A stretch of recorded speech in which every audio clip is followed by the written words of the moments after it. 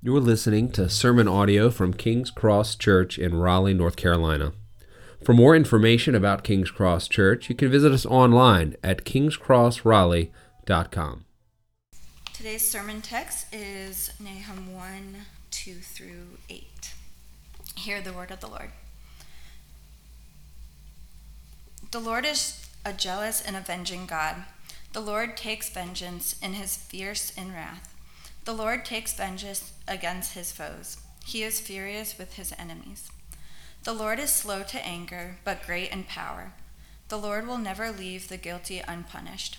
His path is in the whirlwind and storm, and clouds are the dust beneath his feet. He rebukes the sea and dries it up, and he makes all the rivers run dry.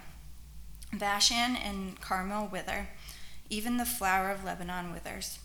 The mountains quake before him, the hills melt. The earth trembles at his presence, the world and all who live in it. Who can withstand his indignation? Who can endure his burning anger? His wrath is poured out like fire, even rocks are shattered before him. The Lord is good, a stronghold in days of distress. He cares for those who take refuge in him. But he will completely destroy Nineveh with an overwhelming flood, and he will chase his enemies into darkness. This is God's word.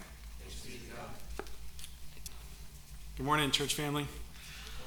My name is Aaron, one of the pastors. I think you guys know that. But it's always a joy and privilege to just come together and open up the scriptures together, hear how God speaks to us.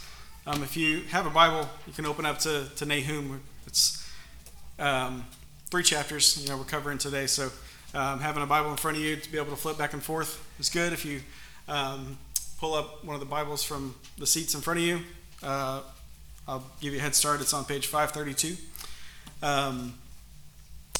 If you're visiting with us, we're in the Minor Prophets. It's a series of 12 books. They're minor, not because they're not important, but because they're shorter. The longest one of these is 14 chapters versus something like Isaiah, 66 chapters. So that's a little bit longer. But as we've been coming through this series, there's a lot of similar themes. Micah, as he was preaching Micah last week, he was joking that the theme of these books is like judgment, judgment, judgment, judgment, mercy. You have so much judgment, judgment, judgment, mercy. In Nahum, there's not much mercy. It's a little bit depressing. The end of the book is the king of Assyria, all alone, basically bleeding out and dying. And that's it. It finishes. And so it's a hard book. But because it's written to God's people, and because it's written telling the judgment that's coming for God's enemies, it is a good reminder for us. God's people can trust in who God is. Rest in him. These first few verses that Gretchen read, we see God's character, see who he is. We learn a lot about who he is. But right there at the end, like verse 7, contrasted with verse 8 in chapter 1, the Lord is good, a stronghold in a day of distress. He cares for those who take refuge in him. And then right after that, but he will completely destroy Nineveh with an overwhelming flood. You have God's goodness, and then his punishment, his vengeance. As we go through this book, we see the unchanging character of God in this beginning part. The unchanging character of God, and then we see the unrelenting punishment for God's enemies. And knowing that we are Christians, we're on this side of the cross, we know that we have undying hope in Christ. So those are my 3 points: unchanging character of God, unrelenting punishment for God's enemies, and then undying hope in Christ. As we dive in, I'm going to pray and ask for the Lord to be with us. Father God, I thank you for your kindness to us. Thank you for your love for us. Thank you for just the faithfulness that we see. Your character is the same throughout the Bible, throughout the scriptures. We know that you are Yahweh. You're never changing.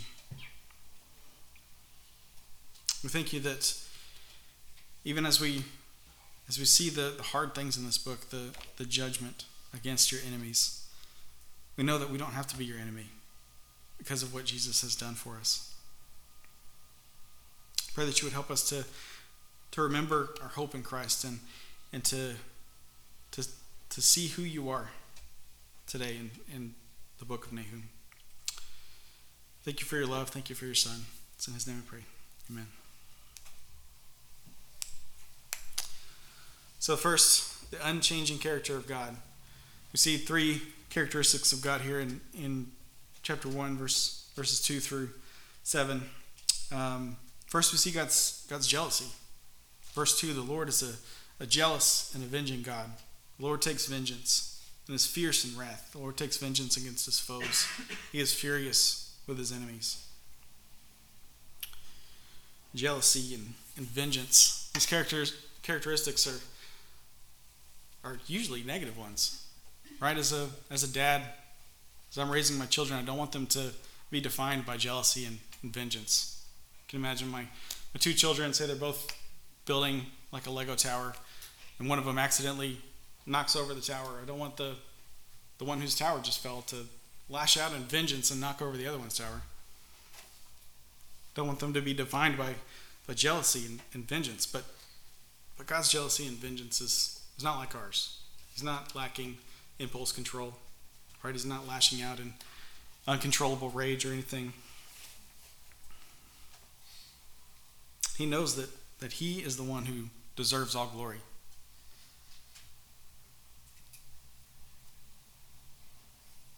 The best thing for us to do is to give God the glory that he deserves. And when we don't do that, then God is jealous. And he knows that it's bad for us too. We step away from following the Lord. It brings harm to us. It brings harm to others. We talked about God's simplicity a couple weeks ago, that he is always all of his attributes. He doesn't stop being holy and loving when his wrath comes out. Rather, we see his wrath when he interacts with sin. His holiness coming up against sin leads to this jealousy, this vengeance, this wrath. He is furious with his enemies because of their sin, because of the way they are oppressing God's people. God isn't jealous when people are worshiping Jesus. You know, the famous verses in Philippians 2, when every knee will bow and every tongue will confess that Jesus is Lord. God doesn't have any jealousy for that. That's exactly what's supposed to happen. So we see God's jealousy, and then we see his power. Powerful. Verses 3 through 6. The Lord is slow to anger, but great in power. His path is in the whirlwind and the storm. Clouds are the dust beneath his feet. You can imagine just walking on a dusty path, and as you walk, kick up a little bit of dust, and then in a few seconds it's gone. Right, but the dust beneath God's feet are like clouds. I remember seeing a little stat. It's probably in kids' homework or some infographic or something, but it said that a cloud weighs over 1 million pounds. Clouds are huge. Like it's just a little bit of water vapor spread out over a ton of space. 1 million pounds of water in a cloud because it's so big. God is huge. He's also so powerful. He rebukes the sea and dries it up. He makes all the rivers run dry. I used to live next to a river when I was growing up in Pakistan. The Indus River. It's a pretty big river. You know, I'd go down middle high school, go down to the river and just throw rocks in the river. That was just, nothing better to do. And I would pick up a rock. I had a decent arm, I'm not amazing, but I'd throw this rock as far as I possibly could, and it would get like a third of the way out in the river. So it had to be crazy drought conditions for for this river to dry up. You can think of the Amazon as many times bigger than this river. That God has the power to make all the rivers run dry. He rebukes the sea and dries it up. Just imagine the ocean and how big and powerful it is, and God has the power to rebuke it and dry it up. Bashan and Carmel wither, even the flower of Lebanon withers. We talked about the cows of Bashan and how those are good cows because the area of Bashan is lush and it's got wonderful pastures, and the cows that eat that grass are great cows. But God has the power to make these lush lands wither. The flower of Lebanon.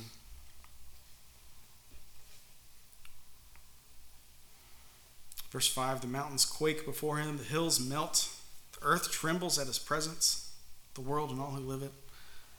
Earthquakes, avalanches, the hills melting. So much power is on display from the Lord. We even know the power of the universe, something like a star exploding in a supernova.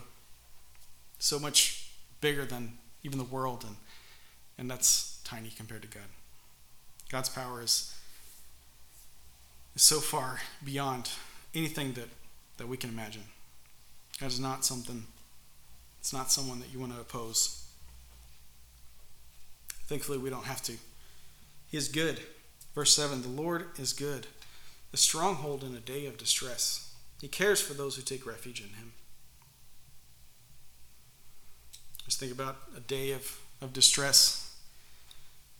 Even something as simple as kind of waking up on the wrong side of the bed, like a Monday, you're just not feeling it. Like the Martins this morning as they left their keys, or Chad left with both sets of keys. Kind of just one of those days where it seems like everything's going wrong. Probably the most distressing day that I had was when my son was born. So the morning of February 3rd, we went into the hospital and we were in labor. Jess was in labor all day until about 1:45 in the morning when her uterus ruptured, and they whisked her off into the operating room, and I didn't know what was going on. I didn't know if my son was alive. I didn't know if my wife was alive. I was pacing in the hospital for about 2.5 hours, from about 1:45 in the morning to about 4:30. Just praying, knowing that the Lord is good. He's a stronghold in a day of distress, in a night of distress. He cares for those who take refuge in him. There's distress all over the world. We talked about the situation in Israel and the Middle East. There's distress everywhere, but the Lord is good. He cares for those who take refuge in him. The unchanging character of God. God is always going to be who he's always been. That can be a great thing if we're resting in him, if he is our refuge. But it's a horrible thing if we're God's enemies. And that's basically what the rest of the book of Nahum is about the unrelenting punishment for God's enemies. We see a few different scenes in here. Nahum is a very visual book. We have a little bit of a court scene. There's battle scenes. There's even a metaphor about a lion, and then a king dying. And so, first one we'll look at is it's kind of like a court scene. So, chapter 1, verses 12 through 15. God's enemies are like a guilty defendant. So you can, this word in verse 14 where it says the Lord has issued an order concerning you, that's kind of a judicial word. So this, you can imagine Judah and Assyria coming before the Lord, and the Lord being the judge that's going to hear their case. And we see that Judah, initially they're facing punishment, but then God, he gives them relief. And Assyria comes and God gives them punishment. So first, looking at Judah in verses 12 and 13. This is what the Lord says. Though they are strong and numerous, they will still be mowed down, and he will pass away. Though I have punished you, I will punish you no longer. For I will now break off his yoke from you and tear off your shackles. If God giving relief to Judah, it looks like a desperate situation here. They're strong and numerous, but they'll be mowed down. Though I have punished you, I will punish you no longer. I will break the yoke off of you and tear off your shackles. So relief is coming for Judah. And then for Assyria, the Assyrian king, punishment is coming.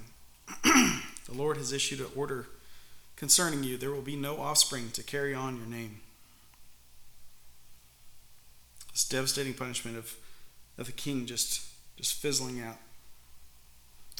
We have these candles in glass jars, and I love to have that candle and I put the lid on it, and then I watch the candle just kind of use up all the oxygen that's in there, and then the candle just disappears, just fizzles out. It's kind of the idea of this Assyrian king just fizzling out. There will be no offspring to carry on your name. He thinks he has this dynasty of, his son will be the king, and his son will be the king, and his son. But no, there's no descendants. The king fizzles out. I will eliminate the carved idol and the cast image from the house of your gods. Contrast that with verse 15. So in verse 14, the Lord is eliminating the false worship, eliminating the carved idol. And in verse 15, he tells Judah to worship, celebrate your festivals, fulfill your vows.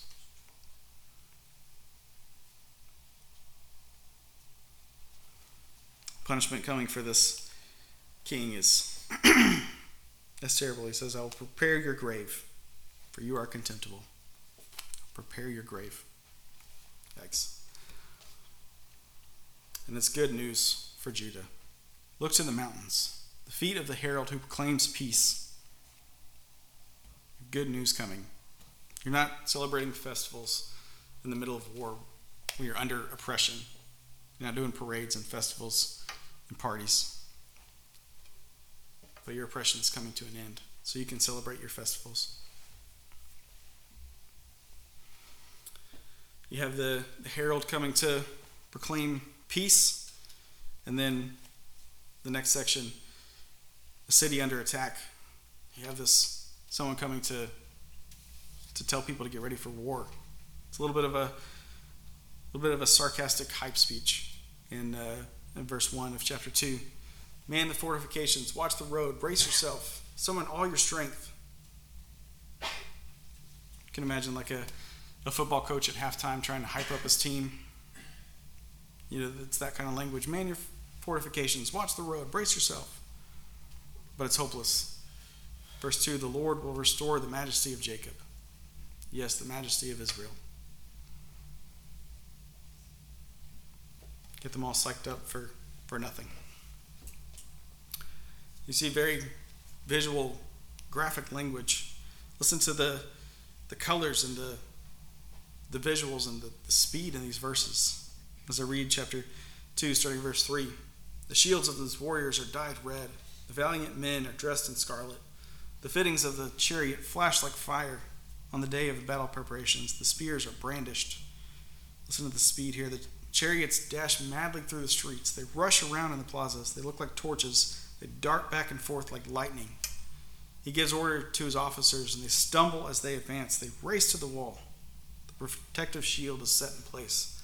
The river gates are open, and the palace erodes away.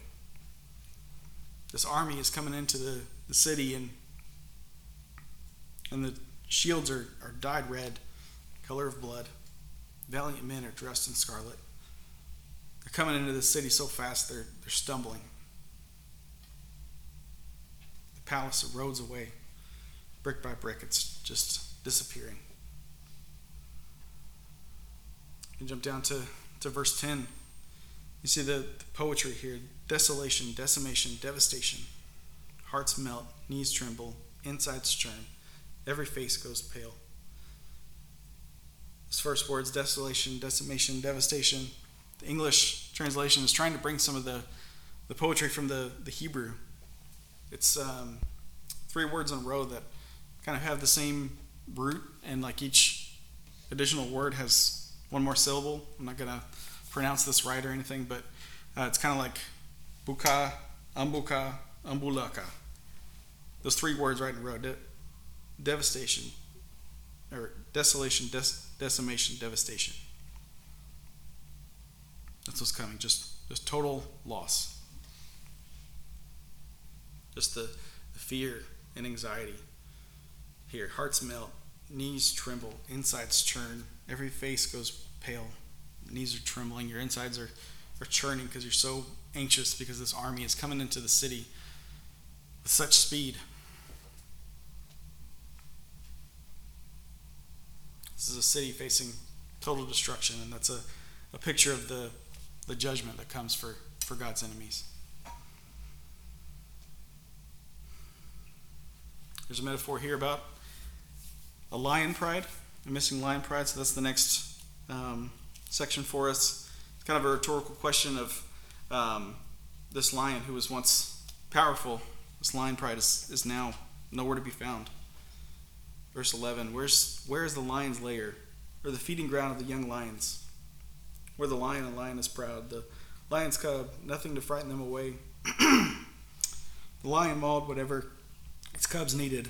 It filled up the dens with its kill, and its lairs with mauled prey.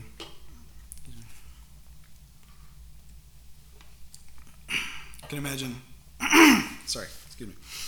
I think many of us are familiar with the movie The Lion King. You can probably picture Pride Rock, the outcropping where Rafiki held up Simba. Got that visual of the rock. If you're a gazelle in that area, you're staying away from there. That's where the lions are. You're not going there. That's the lion's space. Same situation here. They have the lair that they control. That was their area. But they're nowhere to be found. Where's the lion's lair? Where's the lion? Verse 13, beware, I am against you. This is the declaration of the Lord of armies. I'll make your chariots go up in smoke. I will cut off, and the sword will devour your young lions. I will cut off your prey from the earth. The sound of your messengers will never be heard again.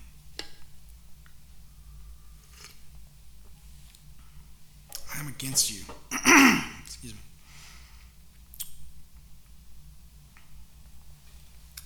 It's distressing language here. The lion is nowhere to be found. The lion of Assyria is gone. Just like God's enemies have no hope. Chapter 3 is a number of scenes about the distressing fate of God's enemies. We have a hopeless city here.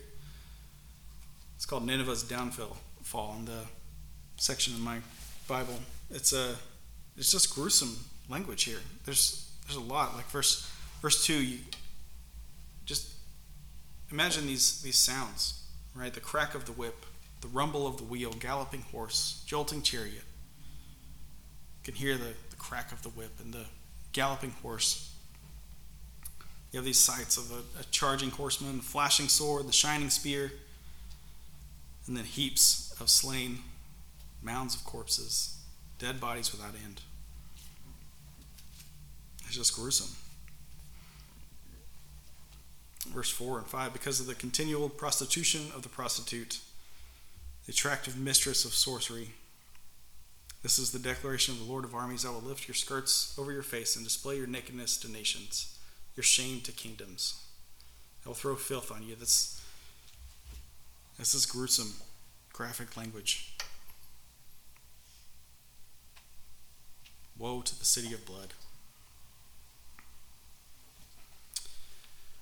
This is the punishment coming for God's enemies. We see a few different things that we might put our hope in. Starting in verse 8, it points to the city of Thebes that was recently destroyed when this was written. And asks them, are you better than Thebes that that sat along the Nile, with water surrounding her, whose rampart was the sea. The river, her wall, Cush and Egypt were her endless source of strength. Put and Libya were among her allies. You might put your hope in where you are. You might think you have a good spot because you're up against the sea and you got the river next to you. You might think that your allies are going to keep you safe. Cush and Egypt are her endless source of strength. Put and Libya were among her allies. But even that's not good enough. Yet she became an exile, verse 10. She went into captivity. So you can put your hope in your allies and that falls short. You might put your hope in your army or your fortresses. Verse 12, all your fortresses are fig trees. Even that falls short. When the fig, they ripen first. When shaken, they fall right into the mouth of the eater. Put your hope in your allies, that falls short. You put your hope in your fortresses, that falls short. Put your hope in your army, your Navy SEALs, your special forces. I had a friend that was telling me about a time he went paintballing with his cousin who was, in special forces. He said it was terrible. You're playing paintball, and as soon as your head just pops over, 2 paintballs right to the head. Couldn't turn off his training. Sees the head and paintballs right away. You might put your hope in the army like that, but it says, look, verse 13, look, your troops are like women among you. I love Jessica. She's amazing. My wonderful wife. But I'm not putting my trust in her as a soldier, as a troop. The troops are like untrained housewives. Not the ones you want to be leading out into battle. So you put your hope in your allies, your fortresses, your army. That falls short. You might put your hope in how many people you have, your bustling city. Verse 15, 16. Multiply yourselves like the young locusts. Multiply like the swarming locusts. You have made your merchants more numerous than the stars of the sky. You have so many merchants. Young locust strips the land and flies away. Your court officials are like the swarming locusts. You have your merchants, there's so many of them. Your court officials, your scribes, like clouds of locusts. Just imagine the hustle and bustle of a city. Merchants everywhere, but they're all gone. Your scribes are like clouds of locusts which settle on the walls on a cold day. When the sun rises, they take off and no one knows where they are. You put your hope in all the people that you have and they disappear. They're gone.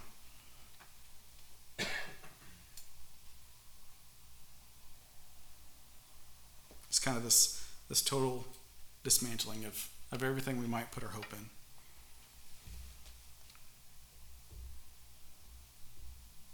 And finally, we have the end, last couple of verses, the lonely and dying king. King of Assyria, your shepherds slumber, your officers sleep, your people are scattered across the mountains with no one to gather them together.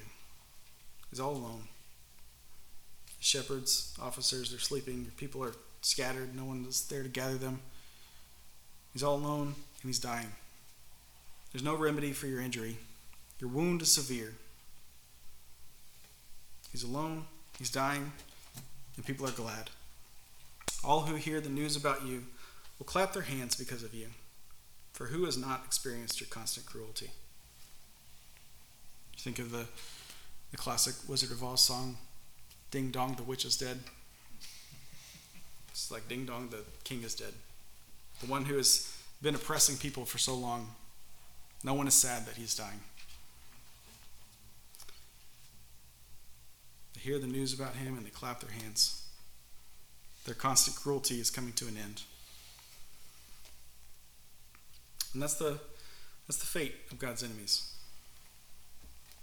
Judgment. Total destruction.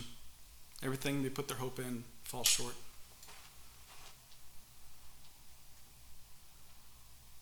That could be us. Everything we put our hope in falls short except for Christ. That picture of the king of Assyria alone, dying, bleeding out. That was Jesus on the cross. His disciples left him, scattered across Jerusalem. He's on the cross, bleeding out. God's not even with him. He says, my God, why have you forsaken me? Totally alone, facing the wrath of God. But not because of what he did, but because of his love for us. The king of Assyria deserved that. Jesus didn't.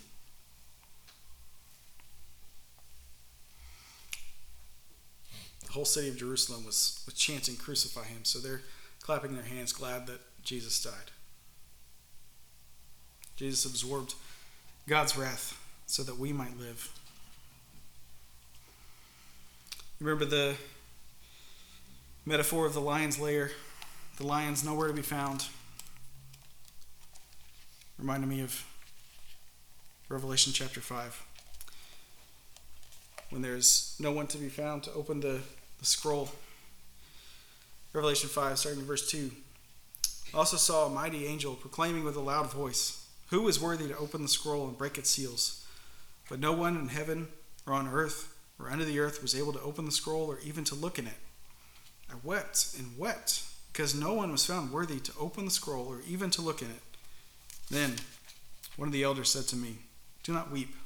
Look, the Lion from the tribe of Judah, the Root of David, has conquered, so that he is able to open the scroll and its 7 seals." He took the scroll, the 4 living creatures and the 24 elders fell down before the Lamb. And they sang a new song, "You are worthy to take the scroll and open its seals, because you were slaughtered. And you purchased people for God by your blood from every tribe and language and people and nation. You made them a kingdom and priests to our God, and they will reign on the earth." Instead of where is the lion, where is the lion's lair, there is the lion. He is the only one worthy, the only one found to be worthy. And instead of a city that's under attack, this army coming in at such speed, instead of that, we have a new Jerusalem to look forward to. Revelation 21. "Come, I will show you the bride, the wife of the Lamb." He then carried me away in the Spirit to a great high mountain and showed me the holy city, Jerusalem, coming down out of heaven from God, arrayed with God's glory. Her radiance was like a precious jewel, like a jasper stone, clear as crystal. I did not see a temple in it, because the Lord God, the Almighty, and the Lamb are its temple. The city does not need the sun or the moon to shine on it, because the glory of God illuminates it. Its lamp is the Lamb. The nations will walk by its light. The kings of the earth will bring their glory into it. Its gates will never close by day, because it will never be night there. They will bring the glory and honor of the nations into it. Nothing unclean will ever enter it, nor anyone who does what is detestable or false, but only those written in the Lamb's book of life. Instead of a city full of blood, full of dead bodies and corpses, we have a city full of God's glory to look forward to. Remember the court scene. We come before the Lord in our sin, but we come and we are granted Jesus' righteousness. He made him who knew no sin to be sin, so that in him we might become the righteousness of God.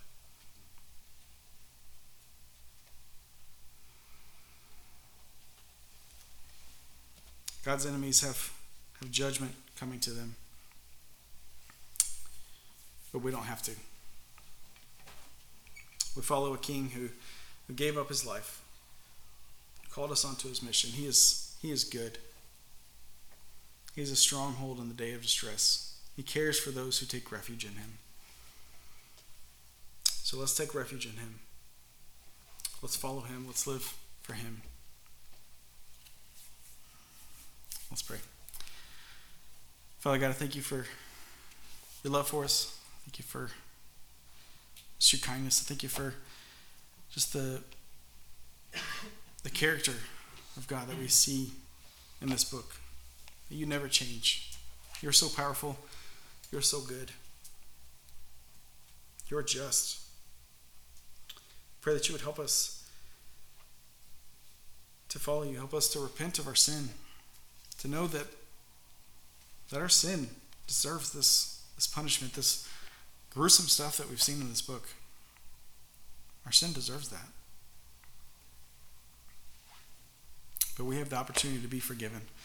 Pray that you would help us to repent of our sin. Help us to just proclaim the beauty of Christ to those that we know, to those that are currently your enemies, currently living their lives apart from you, separate from you. Pray that you would help us to encourage them to follow you. Thank you for your love. Thank you for your Son. It's in his name I pray. Amen.